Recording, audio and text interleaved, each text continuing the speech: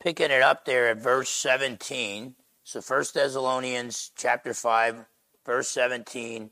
And let's go to the Lord in a word of prayer. Father, in Jesus' precious name, I thank you, Lord, that on this 4th of July weekend, that there's a remnant, Lord, not just in Kitsap County, but throughout the country and throughout the world, that will still take time out on a beautiful day to gather with other believers, to worship you, to receive instruction in the Word, to pray together, and to fellowship. And so I pray, Lord, whether it be the good days or the bad days, that your remnant would strengthen one another and worship you as individuals, but worship you corporately as well.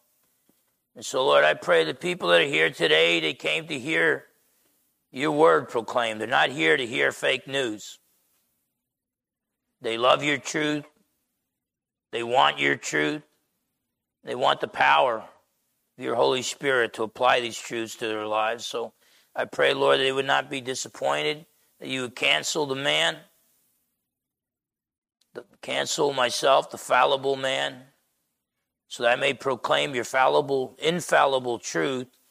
And I pray, Lord, that you would anoint me with your Spirit and fill me with your Spirit so I would not misinterpret your word and lead anyone astray. In case that happens, Lord, give us all the courage to test everything, including what is proclaimed from this pulpit, to test everything with your word and to hold fast to that which is true, to that which your word teaches.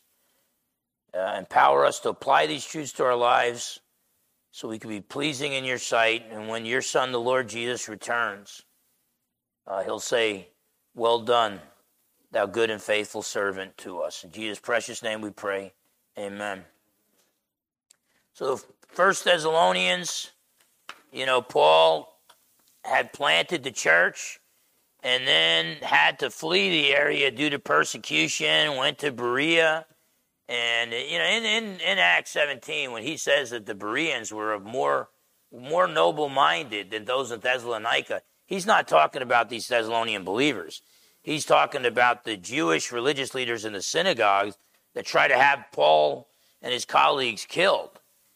The Jews in the synagogues in Berea, they were open to studying the scriptures and open to the gospel message. And that's where they were more noble-minded. But Paul thinks so highly of the Thessalonians because in the midst of persecution, they were willing to trust Jesus. And so it's my hope and my prayer that we'll be Thessalonians, that we'll be willing. Everybody wants to be a Berean. Yeah, we want to be a Berean. We want to test everything with the Word of God. But we also want to be like the faithful in Thessalonica, to where our whole community, our whole culture could want us dead if we proclaim the name of Jesus, but we're going to proclaim his name just the same. I was thinking about that too. Everybody talks about speaking truth to power. Speaking truth to power. And people usually say that the most. They don't know what truth is, and they're all confused about power. But truth is what God reveals to us through nature, and more specifically and more clearly through his word. That is truth, and we got to speak the truth. We got to speak the truth in love. But those in positions of power today do not love Jesus. They don't love us. They don't love Jesus. They're all in it for the power. And so we got to speak the truth in power. And I will say this.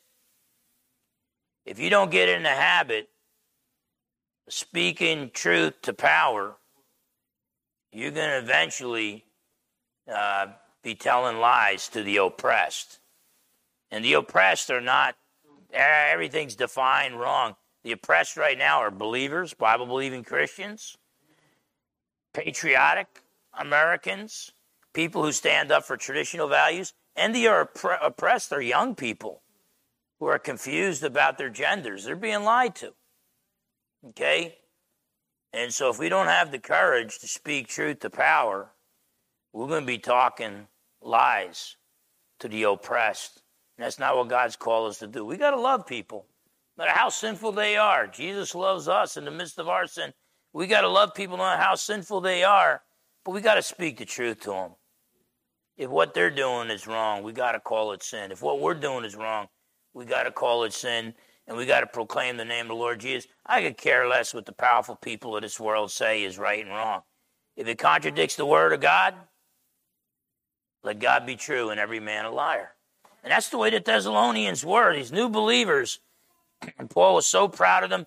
But then he told them, be watchful, be ready for Christ's return, and comfort one another that Christ will return and make things right upon the earth. And then last week we saw that Paul said to respect godly leaders. And then he told us in verse 16 to rejoice always, even in the midst of our sufferings. Even in the midst of difficult times, God has called us to rejoice. And no matter how bad things get, we know that after this life ends, we spend eternity with King Jesus. No more pain, no more sorrow, no more tears. So we rejoice always. We Christians in America, Bible-believing Christians, we're real good about complaining about how ugly the world is. We're not real good at manifesting God's joy before others. And so we got to work on that. So these are some convicting, easy verses to memorize.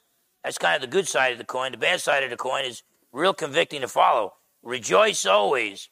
Then verse 17, pray without ceasing. 18, in everything give thanks. Most of us, man, we got no problem thanking God when we get a new car. But in everything give thanks. That means thanking God when your old car breaks down. And everybody's beeping at you because you're blocking traffic. In everything give thanks, for this is the will of God in Christ Jesus for you. Do not quench the spirit. Do not despise prophecies. Test all things. Hold fast what is good. Abstain from every form of evil. If we get through those verses today, I'll be happy. At verse 22, and then we'll pick up 23 next week. So rejoice always. We talked about that last week. And then pray without ceasing. Pray without ceasing. And, first thing, I grew up Roman Catholic. And it's like when I witnessed to my grandmama in Aquino. Showed her John 3:16, wanted to lead her to Christ. And she said, oh, that sounds nice. But I've been praying to St. Jude all my life, and he never let me down. And my heart just sunk, Let me tell you, prayer by definition is communication with God. And there's only one God. That God is three persons. So we're allowed to pray to three distinct persons, the Father, the Son, and Holy Spirit. Not to Michael the Archangel, not to Mary, not to St. Jude, not to St. Peter, okay? And so there's many people right now that pray without ceasing, but if they're just saying the rosary time and time again, I had my family members back in Jersey, the Portuguese and the Italians, man, they were all Roman Catholic, and some of them would pray without ceasing. But if you got 10 Hail Marys to every Our Father, that's what the rosary is. At best, that's a lot of wasted time. At worst, that's idolatry. You pray to the triune God alone. Okay? You don't communicate with the dead. The Bible forbids that. Okay? I mean, I'll be honest with you. You want to make Mary and the saints happy? Don't pray to them then. Pray to Jesus. Okay?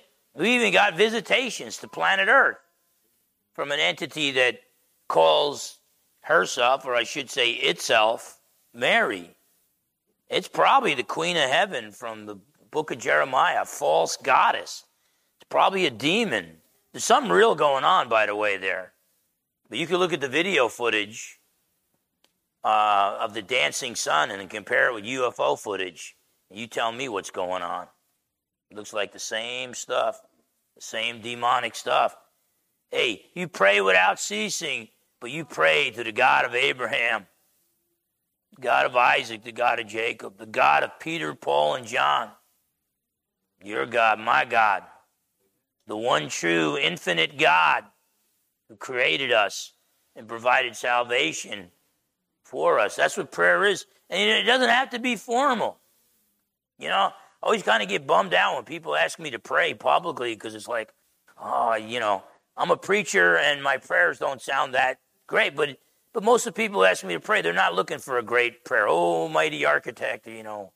They're just looking for somebody talking to lead them and talking to God. That's what prayer is. Prayer is talking to God. For the most part, when God speaks to us, God can speak to us through nature. Beautiful sunset. If you can't see that that's the Creator showing off His glory. The heavens declare the glory of God. The skies proclaim the work of His hands. God can speak to us through nature. But if you think you're getting a message from nature, you know, some people worship nature. If you think you're getting a message from nature that about God's glory, God's beauty, you better test it with the Word of God. Because that's where in black and white, and now also in red letters too, God just spells it out to us. And so we test all things with His Word. So primarily when God speaks to us, He speaks to us in His written Word. And when we speak to God, that's called prayer. Okay? But we're told to pray without ceasing. Now, I don't fault our Roman Catholic brothers for doing like in the name of the Father, the Son, and the Holy Spirit. Amen. You know, and they start their prayers and they close them with that. Hey, if you're acknowledging the triune God, I'm not going to give you a hard time about that. The only thing I didn't like about it when I first became a true Christian at age 21, just down the block, it was the Catholic Charismatic movement that led me to the Lord. It took me 2 years of studying the Bible and to realize I needed to get out of the Charismatic movement and I needed to get out of Roman Catholicism. But the thing I didn't like about it when I first got saved was it was kind of like going through that in the name of the Father, the Son, the Holy Spirit, amen, and then you start your prayer. It was almost like you were dialing up God, okay? Well, you can't pray without ceasing if you have to dial up God. If you have to dial up God, that means you weren't talking to Him earlier, okay? So make your life a prayer. Wake up in the morning praying, okay? Pray to Him in the afternoon. Pray to Him in the evening time. And then it'll become natural just as you go through your day to pray, you know? And we got to be careful. You want to be, when you're driving 60 miles an hour on the highway, you want to be praying. But you want your eyes open, okay? When you're hammering nails or using a nail gun and stuff, you want to be praying and talking to God, but pay attention.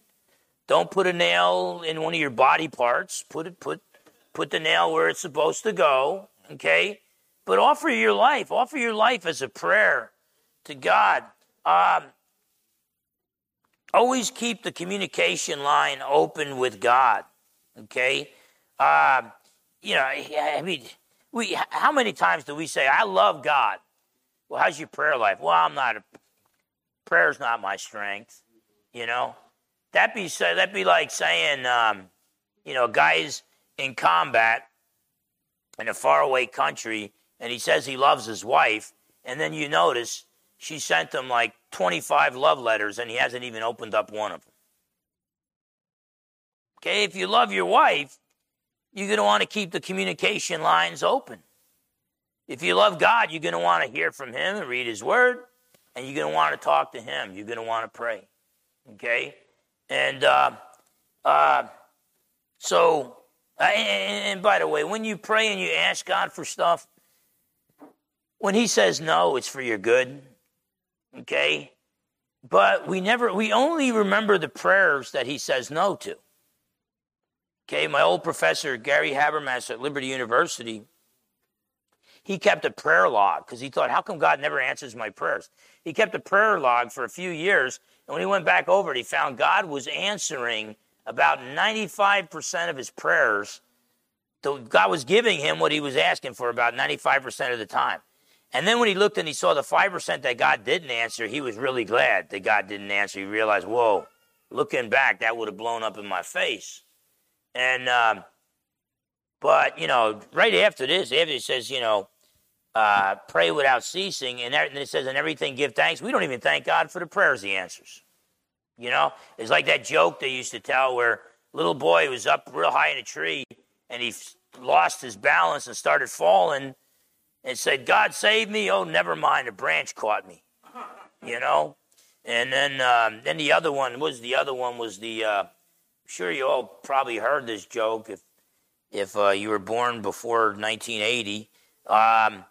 But there was this big flood, and it started flooding the guy's house, so he moved to the second story, and the Coast Guard came by and said, we'll take you out, we'll rescue you. He said, no, I'm praying to God, God's going to rescue me. So then the water got higher, so he got on the roof, and the Coast Guard came second time, and he said, no, I don't need your help, God's going to save me. I'm praying to God. And then they came a third time, no, the water's up to his neck, God's going to save me. Then the fourth time they came, the guy had drowned. And so the guy got to heaven, he stormed past the pearly gates, and he wanted to see God, he wanted to complain. He said, I prayed to you over and over again to rescue me, and you never answered my prayer, never rescued me from the flood. And God said, what are you talking about? I sent the Coast Guard 3 times, okay? And so often we pray. I remember praying for a test. I did not understand the material. My first year of college, Liberty University, I did not understand the material. And I was like, Lord, I only know like 10% of this material. And then the entire test was on the 10% that I knew. And the first thought out of my mind, I started looking at the test. I was like, I know this. I felt like telling God, never mind. I don't need your help. Instead, it's like, whoa, no, I need to thank God for answering my prayer. Because obviously he was working through my professor when he was writing out that test. And, but we need to pray without ceasing. Look at Psalm 5.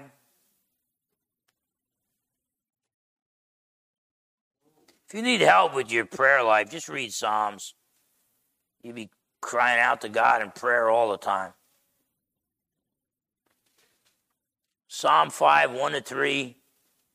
King David says, give ear to my words, O Lord, consider my meditation. Do you meditate on God's word? Your meditation has been taken over the word by the Hindus and all. But you look it up in a concordance, and the word, we're commanded to meditate over and over and over again in God's word. But Hindu meditation, you empty your mind, and you try to cease to think. Well, God wants you to love him with all your mind. God gave us minds so that we would think. He doesn't want us to stop thinking. You just experience without thinking, you're going to get all caught up in false pagan worship. So God wants us to focus our mind on truths from God's word. Okay? That's biblical meditation. And so King David says, give ear to my words, O Lord. Consider my meditation. Give heed to the voice of my cry, my King and my God, for to you I will pray. My voice you shall hear in the morning. O Lord, in the morning I will direct it to you, and I will look up. So he's saying in the morning, before anything gets started, before I go out either to watch over the sheep, he was a shepherd boy, then he became a king. Before I go into battle, I start off my morning crying out to God. In fact, I think right there in Psalm 6, a little bit ahead, a passage later, verse 6 of Psalm 6, I am weary with my groaning. All night I make my bed swim. I drench my couch with my tears. This guy's, David, starting off each day with what? Prayer. He's closing out each day with what? Prayer. Okay? And that guy had stuff, he had stuff to pray about. Most of us, especially if you're from New Jersey like me, you think everybody's out to get you. Okay? David was right. Everybody was out to get him. Okay? So he had reason to cry out to God. He had reason to pray, but we have reason to pray as well. Look at Daniel chapter 6. The prophet Daniel, chapter 6,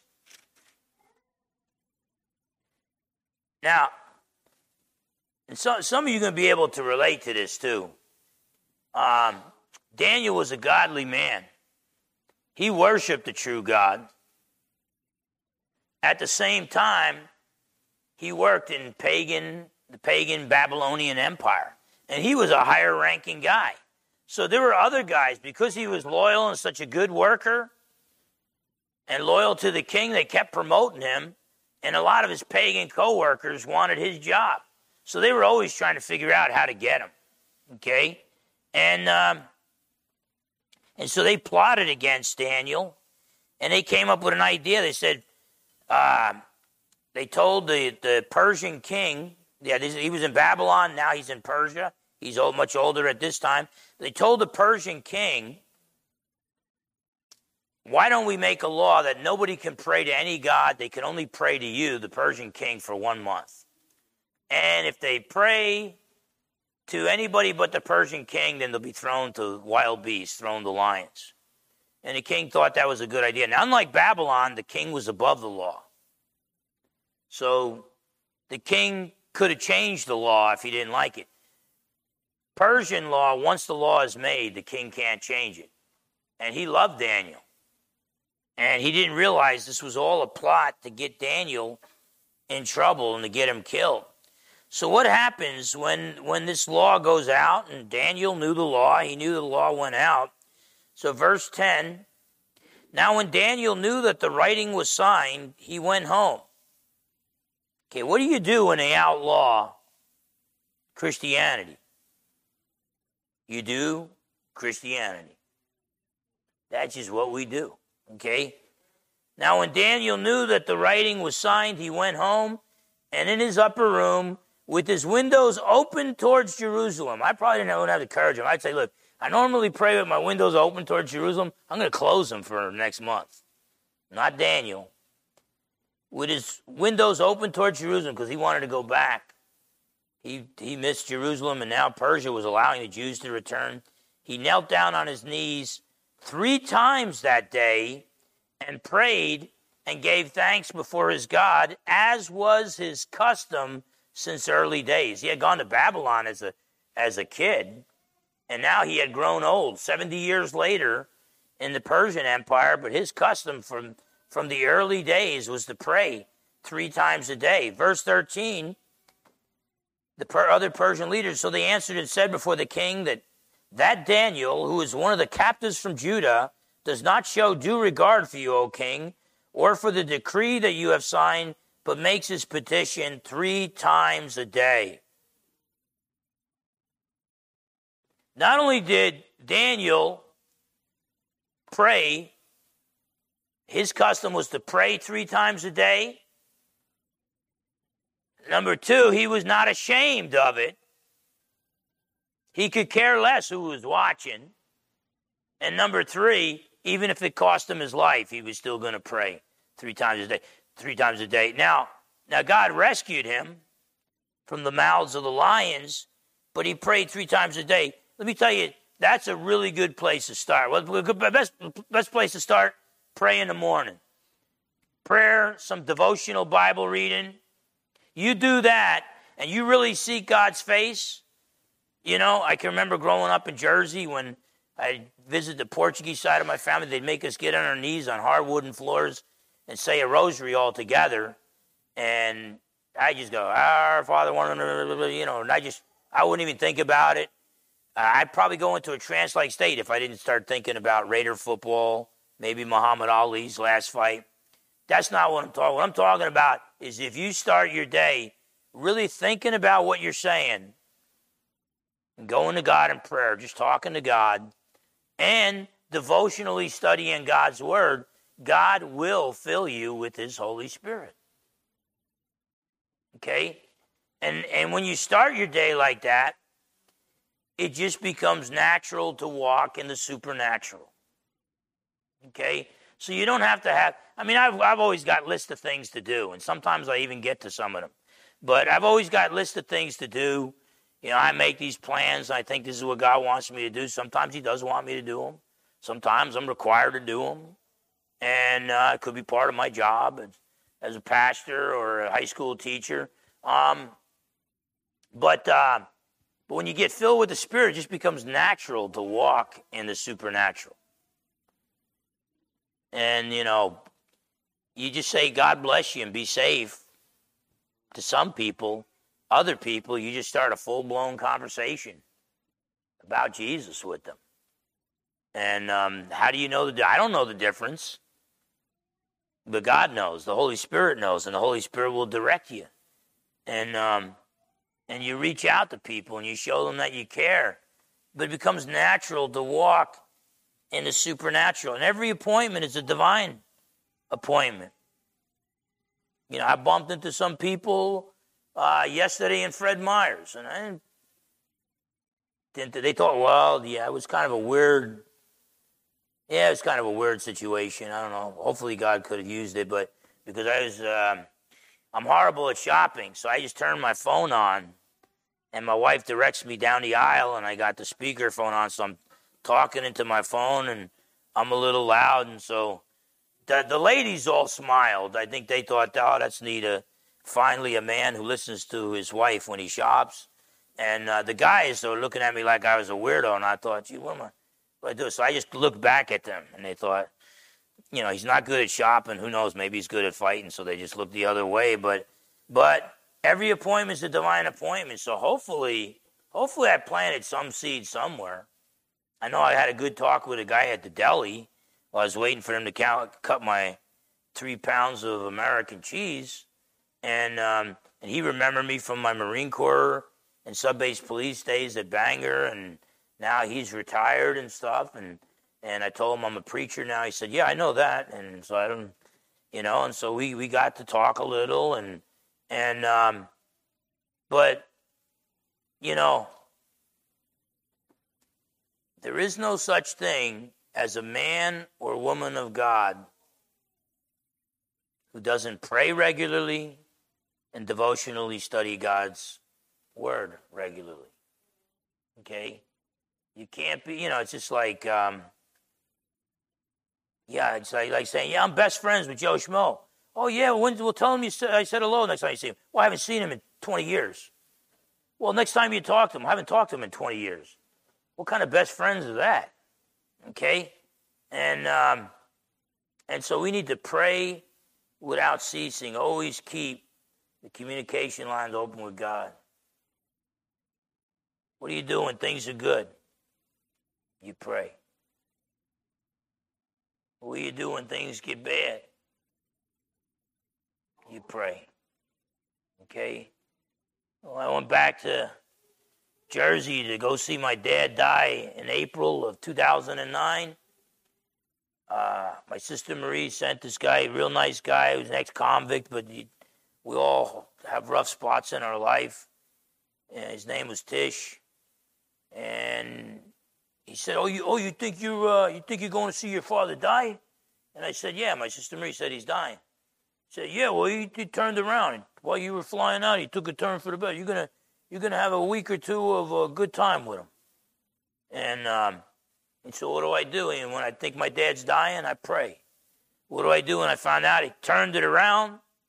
By the grace of God, I pray. I give God thanks. I had a beautiful time telling my dad I love him. Had a beautiful time talking with him for a week or two. And then a few months later, he did die. So what do? I pray. Okay? So, this is not rocket science. It's not like you got to get a big, huge manual when it comes to prayer and say, gee, when is it exactly that I pray? Is this one of those technicalities when I'm supposed to pray? Pray without ceasing means it's always the right thing to do, to pray. This is why poor people are more attracted to God than wealthy people. And by the way, there's a lot of godly, wealthy people like Abraham, Solomon had some bad days, King David, Nicodemus, Joseph, Arimathea. But, when Bill Gates gets sick, he just hires the world's best doctors. And he just pays the bill. When you or I get sick, we might not be able to afford the doctor's payment, even with health insurance nowadays.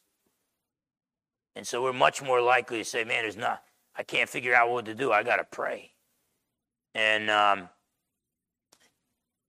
we need to thank God for all the times he shows us that our problems are bigger than us. Because if we never have problems that are bigger than us, we'd have no incentive to go running to God. You know, I like joking around with little kids. Some of you know that. And I'll joke around with a kid. I'll make a Muhammad Ali face and let a fist. And some of the kids think it's funny. Most of them, a week or two of psychotherapy, they'll be all right. But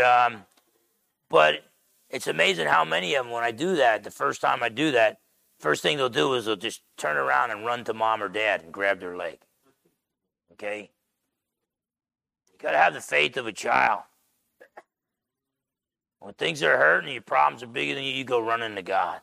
Okay? That should be easy for believers. When things are going good, you also need to go running to God. Most of us, when things are going good, we don't think we need God.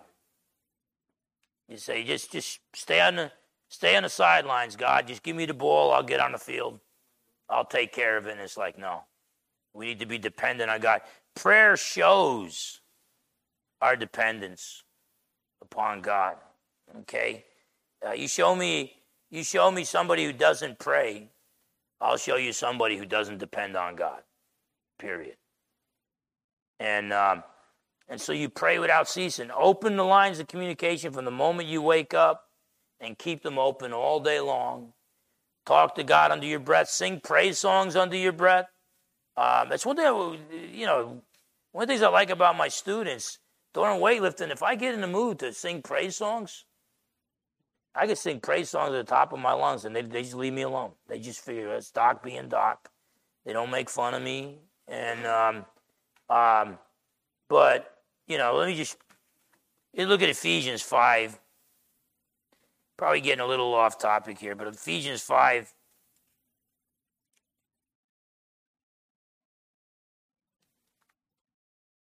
(18-20), and do not get drunk with wine.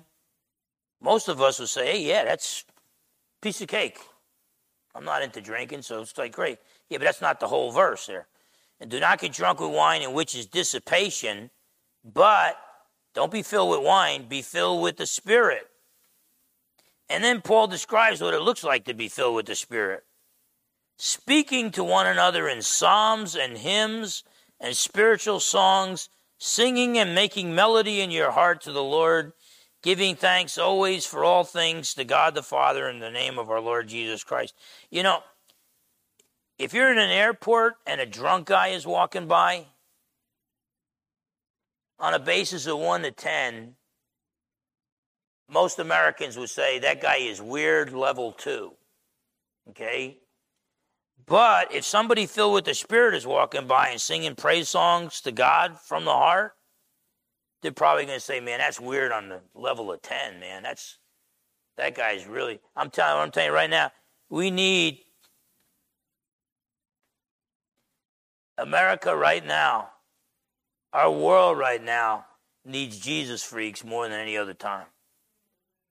When's the last time somebody accused you of being a weirdo for Jesus? Okay? We've tamed and boxed in, we've tamed our Christianity, yet we serve an untamed God. Okay, what C.S. Lewis said about Aslan, the Jesus character. He is good, but he is not tame. Yeah. Boy, we watered down Jesus. Maybe that's why our friends aren't even interested in Jesus. We've watered him down. And yet Jesus is still the God of Abraham, Isaac, and Jacob. But we got to pray without ceasing. And then back in 1 Thessalonians 5, verse 18, in everything give thanks. Well, that's just for some people, not for me. No, Paul says, for this is the will of God in Christ Jesus for you. It is God's will that we give thanks in all things. Now, did I feel like rejoicing or giving thanks when I was at my mom's funeral or my dad's funeral? I didn't feel like it. But if I want to be obedient to God, I rejoice always. I choose to have the joy of the Lord in the midst of sufferings. And I thank God. See, you got to understand, being ungrateful is what got us in the problem that we're in with the fall of mankind. Look at Romans 1. In everything give thanks. This is God's will in Jesus and Christ Jesus for all of us. Now, Paul's not saying be thankful for all things. If your loved one dies, you don't say, thank you, God, that my loved one died. You don't thank God for all things. But in the midst of your suffering, it's like, even though my loved one died, I am grateful to you, God. You gave me years with my loved one, whether it's my father or my mother. Be thankful in all things. But being ungrateful was what caused man to rebel against God in the first place. Look at Romans 1, verse 21. Paul's letter to the Romans, chapter 1, verse 21, talks about we haven't seen the invisible God, but we see the visible work of his hands, so we know that he exists. But then we suppress that truth. In verse 21, because although they knew God, how do we know God? Because God revealed himself to us, to all mankind through his creation. That's why King David said, the heavens declare the glory of God, the skies proclaim the work of his hands.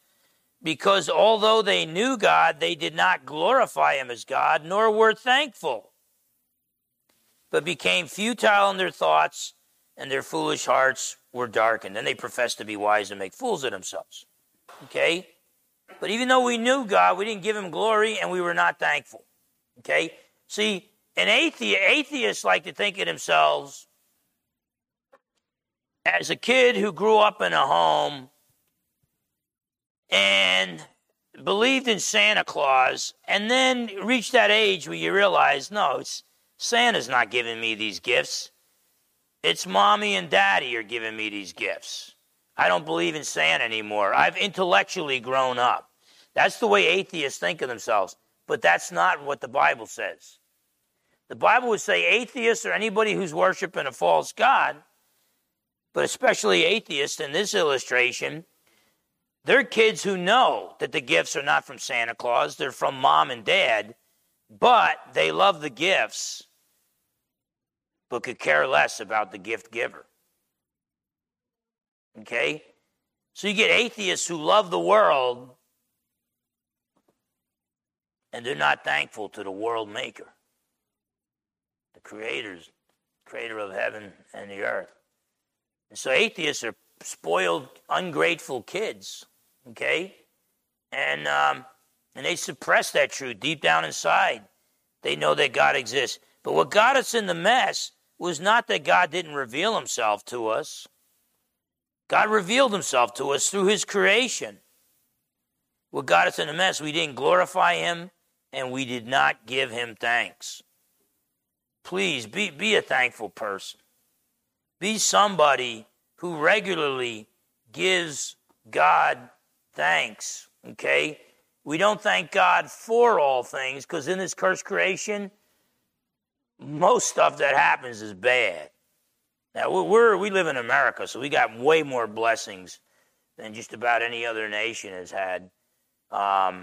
Look at Israel for turning their back on the Messiah. Look how rough they've had it. They didn't even have their own piece of land for a few thousand years there. But we don't thank God for all things, but we thank him in all things. That even when our loved ones die, even when we lose our jobs, even when people ridicule us, even when we don't know where the money's going to come from for our groceries or our mortgage payment, even in the difficult times,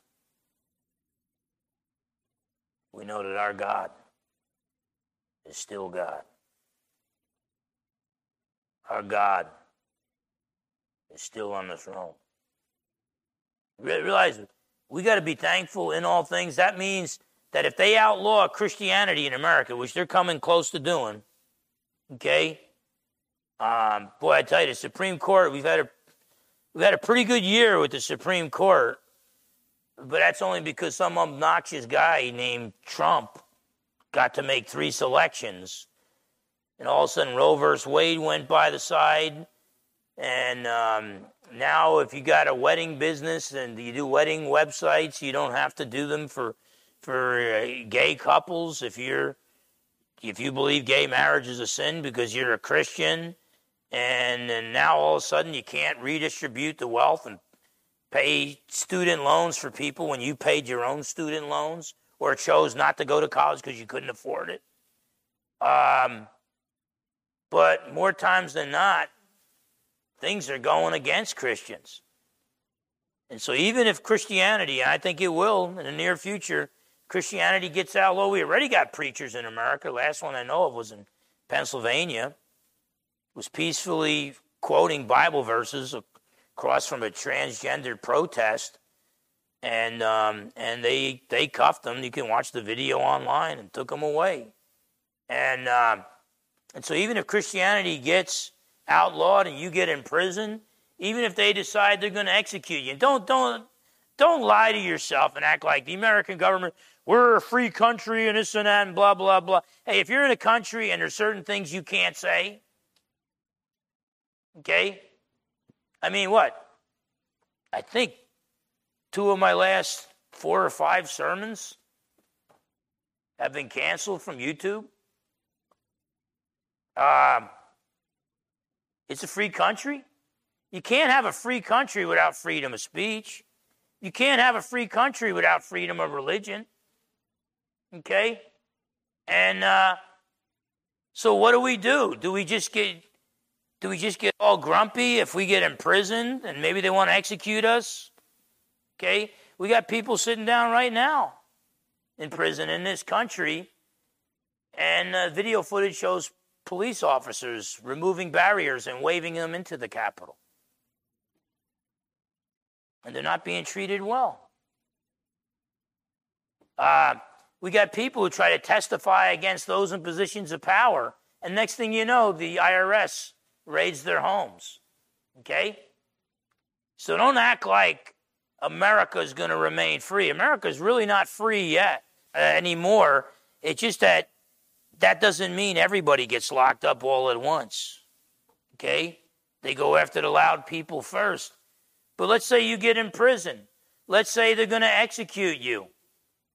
So, okay, now I don't have to rejoice. Yes, you do. Paul said you rejoice always. You might think, well, it's always really bad. It could be worse. You could still be hellbound. The King Jesus conquered the grave. He died for your sins. He conquered the grave, rose from the dead, and he's going to come back.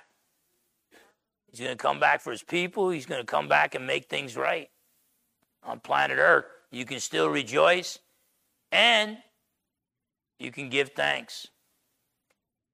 You know, a lot of the great saints throughout history actually gave thanks, even when they were being executed.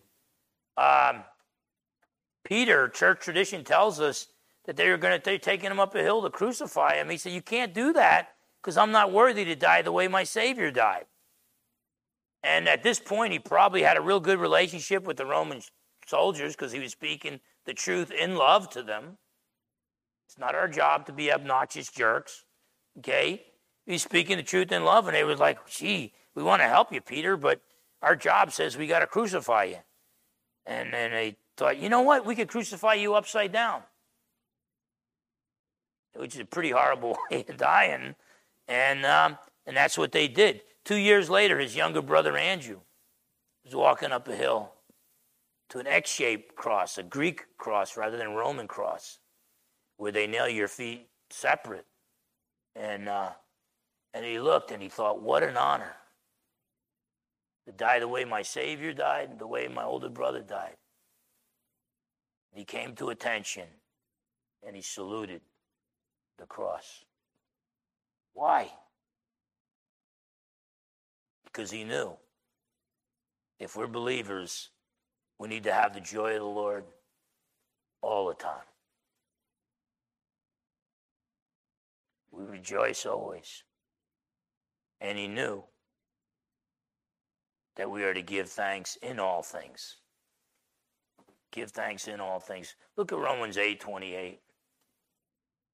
Romans 8:28.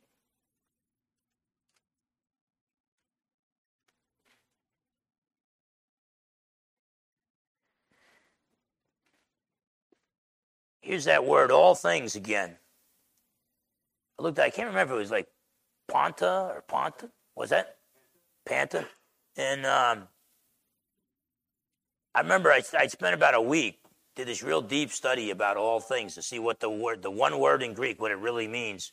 And after a week of deep study, I found out that it means all things. And that's a good translation of it. You know, it was like, I can do all things through Christ who strengthens me. What Paul's talking about, though, is, look, I know what it's like to be poor. I know what it's like to be rich.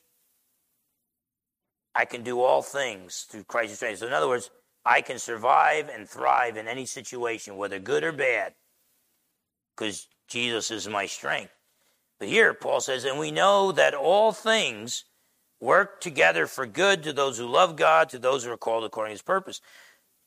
That's why we can thank God in all things, in every circumstance. It doesn't mean only good things happen to you, but it means whether things are good or bad, God works them for the good of believers. And so even if bad stuff is happening, they lock you up for preaching Jesus. They want to kill you for preaching Jesus. Okay? That's bad stuff. But you can still thank God because God promises to make all things, even the bad stuff, he's going to work all things for your good if you love him. Okay? And so that enables us to be the exact opposite of what we got into this mess over. When we fell, we were not thankful. We were not grateful to the Creator God who gave us our existence and this beautiful universe. We were ungrateful. Well, now we're enabled to be grateful and thankful in all things, even the bad things. Because whether things are good or things are bad, God promises to work it all for our good. Okay? By the way, even when you sin, God's going to work it for good. But keep in mind, you know, you're going to learn, when you sin, you're going to learn a lot of good stuff. But there's an easier way to learn that good stuff. Okay? So I try to learn from like Noah's sin, Abraham's sins, David's sins. Learn the lessons that they learned from their sins so you don't have to repeat their sins to learn those lessons. But God's going to work. If you really love him, God's going to work everything for your good. God's going to work everything for your good if you love the Lord. And so we can be thankful in all things. Verse 19, 1 Thessalonians 5, verse 19, do not quench the spirit. Do not quench the spirit. These are the two. Every sin that believers commit, there's either a quenching of the spirit or a grieving of the spirit. Like in Ephesians 4:30, Paul says, and do not grieve the Holy Spirit. Okay? Don't grieve the Holy Spirit who sealed you for the day of redemption. See, when you grieve the Holy Spirit, it's because you're doing something he doesn't want you to do. When you grieve the Holy Spirit, you're starting a fire he doesn't want started. That's grieving the Holy Spirit. But Paul here says, don't quench the Holy Spirit. When you quench the Holy Spirit, you're putting out a fire that God wants started. Okay? I praise God that, as far as I know, Trinity Bible Fellowship, we're not out there grieving the Holy Spirit all the time. Because when that goes on, you find out. Okay? And then you got to deal with it and all. But we got to ask ourselves, are there some fires in Bremerton? Are there some fires in Kitsap County that God wants started? But every time God starts it, We pour water on it. Are we being all that God called us to be? You know, a lot of us will say, I'm not grieving the Holy Spirit. You know, I'm not out there sinning and getting drunk and getting in fights and cursing. Well, what are you doing? Well, I'm sitting on the couch watching 3 consecutive college football games. Teams I never even heard of. Players I don't even know their names. Well, maybe you're not grieving the Holy Spirit, but you could be quenching the Holy Spirit. Okay? Don't get me wrong. God wants us to have some rest. But when I'm sitting down on the couch so long watching football games that I can't get up when I want to get up, something's wrong with that picture. But don't quench the Holy Spirit. Let me tell you something. The Holy Spirit doesn't want us to do certain things. And if we say no to sin, good. We're not grieving the Holy Spirit. But there's some good stuff the Holy Spirit wants us doing through God's power and for God's glory. We can't be quenching the Holy Spirit. This is not, there never was a time for this, but if there was, this isn't the time to quench the Holy Spirit. If our county, our state, our country, our world ever needed Christians who are not quenching the Holy Spirit, that day has come. We got to speak truth to power. We got to speak the truth in love. We got to love people with the love of the Lord. We've got to stop quenching the Spirit. And then Paul says in verse 20, do not despise prophecies. Do not despise prophecies. Okay? Now, let me say this. Prophecies in the church were much more common before the Bible was completed and circulated. It's not like you needed moment by moment direction, prophetic words to live your Christian life. Now we got not only the Old Testament, but the entire New Testament. We don't even have to go to a synagogue or a church to break out the scrolls. We can, in fact, you don't even have to go to pick up a Bible anymore. You've got your cell phone. You can get any English translation you want. You can read it in the Greek and the Hebrew if you want. And so there was a real need for it back then, but there's still a need every now and then. Keep in mind, what we find in the Scriptures today, that's what God, like for the Old Testament, it was the prophetic authority. For the New Testament, it was apostolic authority. And the apostles aren't here anymore. It had to have apostolic authority. It had to be in agreement with previous revelation, previous Scripture, because even the apostles were not infallible. And it had to be edifying for the entire church. All Christians on planet Earth back then and for all the centuries. And then it gets in the Bible. At the same time, the Holy Spirit might give somebody a prophetic word for this church, maybe for you, okay? And didn't need it to be. He's not going to be adding it to the Bible. The Bible is complete. The apostolic age is done. And so, in other words, you've got to be open to a word from God. We study God's word, we pray, and don't despise a prophetic word. Now, God might put it on somebody's heart. It might be a word of prophecy. Just read 1 Corinthians chapter 12. It might be a word of knowledge. Maybe you're going through a situation. Lord, why am I going through this situation? And somebody doesn't even know about your situation says, I think God put it on my heart to tell you this. And they tell you and it explains what's going on.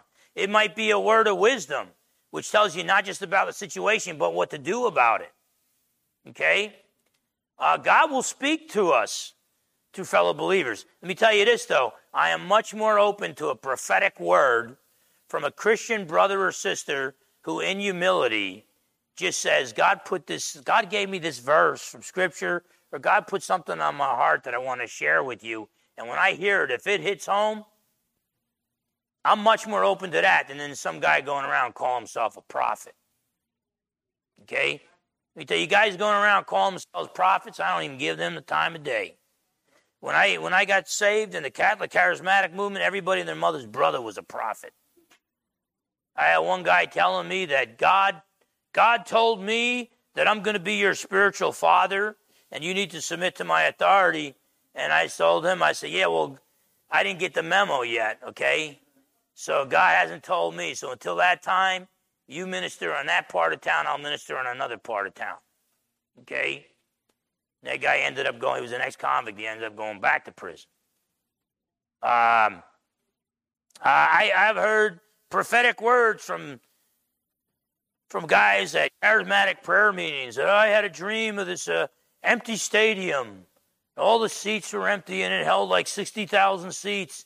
And that God wants us to fill that stadium with people and get the gospel message out there and blah, blah. And I'm like, really? I mean, that's what you're telling me? And then I look into the guy and find out the guy doesn't even read God's word, doesn't even study God's word. Let me tell you something. Don't tell me God gave you something to tell me if your face is not in the book. The collection of 66 books we call the Bible. It's like, well, I'm too lazy to read God's word. Maybe God will give me a dream. Oh, yeah, you're going to have a dream, bud. But how do you even know it's from God? It could be from the other side, and you're not going to know. Because even Satan disguised himself as an angel of light. The more you know of God's truth, the more you'll be able to discern between truth and falsehood. But you give me a guy or a gal who humbly serves the Lord, their face is in God's word, and then they give me a Bible verse. I've had times people give me a Bible verse, and I look at it, and I look at the verse, and I think, man, this is hitting the nail on the head, you know? And sometimes they don't even realize it. Sometimes they just think they're shooting off the hip. Don't despise prophecies. Now keep in mind, look at the very next verse, verse 21. Test all things. Hold fast what is good. Yeah, don't despise prophecies, but test it with God's word. Okay? So every once in a while, somebody will come up with what they call a prophecy, and it contradicts the Bible. Throw it out. Let God be true and every man a liar. And then sometimes people say, hey, I got a prophetic word, and it's to fill up the football stadium. Yeah, I think God told us that when he said, go make disciples of all nations, baptize in the name of the Father, Son, and the Holy Spirit, teach them all. I mean, that's not a prophetic word there. Okay? And but when Christians humbly come alongside and they have a word that they think is from the Lord, thank them, and then test it. Test all things, hold fast to what is good. A lot of times people have a word they pass on to me, and it's consistent with the word, but I'm not really sure it really applies to my life. Well, then I just suspend judgment on it. Okay? But you test all things and hold fast to what is good. Paul says, let God be true and every man a liar. And then in Proverbs 30, verses 5 and 6, every word of God is flawless. He is a shield to those who take refuge in him. And then it says, don't be stupid. Don't add to God's word. Joseph Smith, Muhammad. Don't be doing that. Don't play the fool. But God's word is a shield to those who take refuge in him. Test all things. Hold fast to what is good. And then we're told in verse 22, abstain from every form of evil. Don't conform to the pattern of the world. We are being pressured right now to encourage people in lifestyles that the Bible just clearly calls sin. We've got to abstain from every form of evil. And we'll close with this. Romans 12, verse 2. Romans 12, verse 2. And Paul says this, and do not be conformed to this world. Don't be outwardly conformed to this world. Don't follow the pattern of this world. Well, it's cool to be transgender. It's not biblical. Okay? God in the beginning made us male and female. No confusion there. If you have people who are confused, don't oppress them with lies. Come alongside them, encourage them. But if the guy's biologically a guy, you got to encourage him to be a guy. If the lady's biologically a lady, you got to encourage her to be a lady. Okay? We don't conform to this world. We be nice about it. Speak the truth in love. I treat people with dignity because I love them. But that doesn't mean I'm going to tell you lies. Like I said earlier, those who refuse to speak truth to power will eventually tell lies to the oppressed. And right now we're lying to a bunch of young people who are confused about their sexuality. Okay? Let's be truth tellers. Let's be rejoicing, grateful truth tellers who test everything with God's word. And do not be outwardly conformed to this world. Even if the world says, you don't conform to us, we will kill you. Hey, let God be true and every man a liar. And do not be conformed to this world, but be transformed. Be inwardly transformed by the renewing of your mind. God cannot renew your mind unless you stop thinking you're the boss, you surrender to him, and you study his word. And you become a person of the word and a person of prayer. You pray without ceasing. You study God's word daily. And don't be conformed to this world, but be inwardly transformed by the renewing of your mind, that you may prove what is that good and acceptable and perfect will of God. See, if you get sold out for Jesus, and you become a person of prayer, a person of God's word, a person of thankfulness, a person of rejoicing, and you don't quench the Spirit, you don't grieve the Spirit, you obey God's general will for your life through the power of the Holy Spirit and for God's glory, then God will start changing your desires. Psalm 37:4, delight yourself in the Lord, and he'll give you the desires of your heart. So if you make the Lord your greatest joy, God will change your desires. And you'll start desiring for yourself what God desires for you. And so you obey God's general will through God's power for God's glory. God will reveal his specific will for your life to you. But we need to abstain from every form of evil. Okay? We got a culture right now that is so godless. You know, Isaiah 5:20, woe to those who call evil good and good evil. We're living in those days right now. We can't conform to the world. We got to allow the Holy Spirit to inwardly transform us. The more inwardly transformed by the Lord that you get, the more the world's going to hate you. And Jesus said, if you find the world hates you, know it's hated me before it hated you. John 15:18. Okay? And, we need to rejoice in the Lord always. We need to be thankful in all things, to pray without ceasing. We should not quench the Spirit and not despise prophetic words, but we have to test all things, hold fast to what is good, and we need to abstain from every form of evil. Let's close with a word of prayer. Father, in Jesus' precious name, I thank you, Lord, for the people that are here, that they want to hear your truth, even when your truth hurts them and hurts the one that is proclaiming it from the pulpit. But we want you, Lord. We want your truth. Please, Lord, make us people of rejoicing. For the joy of the Lord is our strength. Make us people of prayer, for we depend upon you. Make us people that do not quench the Holy Spirit, but test all things with your word. And make us people who do not do evil, but instead seek to live our lives through the power of the Holy Spirit and for your glory, doing that which you called us to do. I pray, Lord, in the midst of a culture that hates Jesus and hates his word and hates his people, I pray, Lord, that you would help your church be the church, that you would help God's people to be God's people, that you would help us to rejoice, to be grateful, and that we would not quench the Spirit, but be obedient to you from the heart through the power of the Holy Spirit and for your glory. Help us, Lord, to build your kingdom and not our own.